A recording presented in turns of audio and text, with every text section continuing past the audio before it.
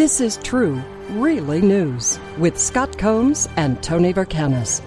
All the news you're about to hear is true. Really? As far as you know. Workers at Buy New England Lobsters in Charleston, Massachusetts, or Charlestown. I don't know when you're in Massachusetts. At a town named after Charles in Massachusetts. Exactly. They took matters into their own hands when a man, later identified as 29-year-old Stephen Woodard, made off with one of their vans loaded with $10,000 worth of lobsters. So 4 of them. It was a lobster heist. A high-speed lobster chase ensued. Woodard was taking the lobsters to a well-known crime syndicate in Boston who deals with stolen crustaceans. As you know, the market for stolen seafood is volatile, and the merchandise must be fenced quickly, prepared, and consumed before it goes bad. Stop. I can't.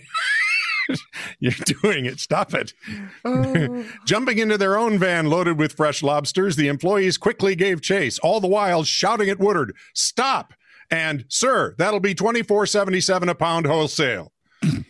All to no avail.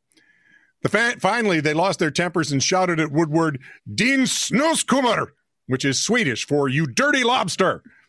I knew it!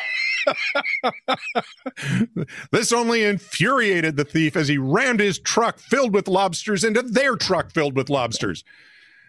Employees scuttled over and detained Woodard until police arrived. Scuttled over. You are welcome. So picture this. You're Dwight Turner, and you want a full contact encounter with a black leopard. As you may have guessed, Turner is suing the owner of the animal sanctuary in Davie, Florida, after he paid $150 because what was supposed to be a full contact encounter was, in fact, a good old-fashioned mauling. Who could possibly be surprised? Well, I'm guessing Dwight Turner. Apparently, it was at least him. And whatever attorneys he's brought in, because I'm thinking, Michael Pogge told Mr. Turner that time with the leopard last summer for $150. He said, you can go in, you can play with it, rub its belly, take pictures, blah, blah, blah. But the leopard attacked as soon as Turner entered the enclosure, leaving his scalp, quote, hanging from his head. Authorities said Pogge is licensed to have the leopard, but he has been cited by Florida Fish and Wildlife Conservation for allowing the contact and for maintaining captive wildlife in unsafe conditions. Would that be Mr. Turner? I should have known it was Florida, man. Well, there's only 2 places that could happen. Florida and California, anywhere. There you go. Yeah. From the Titter Wayback Machine. Depends if you want young nutballs or older nutballs. This time set for 1960. Oh, good. As long as it's not 2020. Scientists from the Poultry Research Branch of the U.S. Department of Agriculture said they successfully created a chicken-turkey hybrid. The new bird was dubbed turkey? A churk. Really? This was the first time such crossbreeding had ever been successfully achieved, but wouldn't cucking have been more fun? That success. This is what's called a limited success, okay? Mm-hmm. One of the obstacles being that chickens have 6 pairs of chromosomes. Turkeys have 9. Well, see, if you divide and carry the 2, I can do the maths. Churks ended up having 15 chromosomes. They created 3 male churks. Here are some of the features. You can't have a churk. It's got to be a churkin or a turkey. Okay, I'll call them turkeys from now on if that helps you. Or a tuckin. They had only half the intelligence. Because if you fried them, it'd be a fryer tuckin. I'll just go sit in the corner. Oh my God. I wish you had a dog. I could send you to lay by the dish. So they only had half the intelligence of either chickens or turkeys, which are pretty stupid creatures anyway, the domestic kinds. They were turkeys, the bright ones that you have to have a cover over when it rains. Yeah.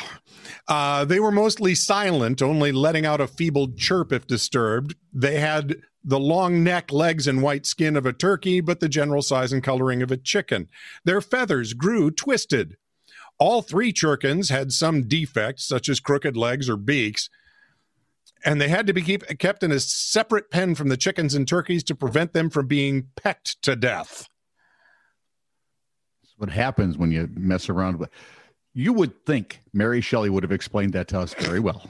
This is true. Really's Poultry Research Department has not been able to confirm that the entire current population of Jerkins reside exclusively in Washington, D.C.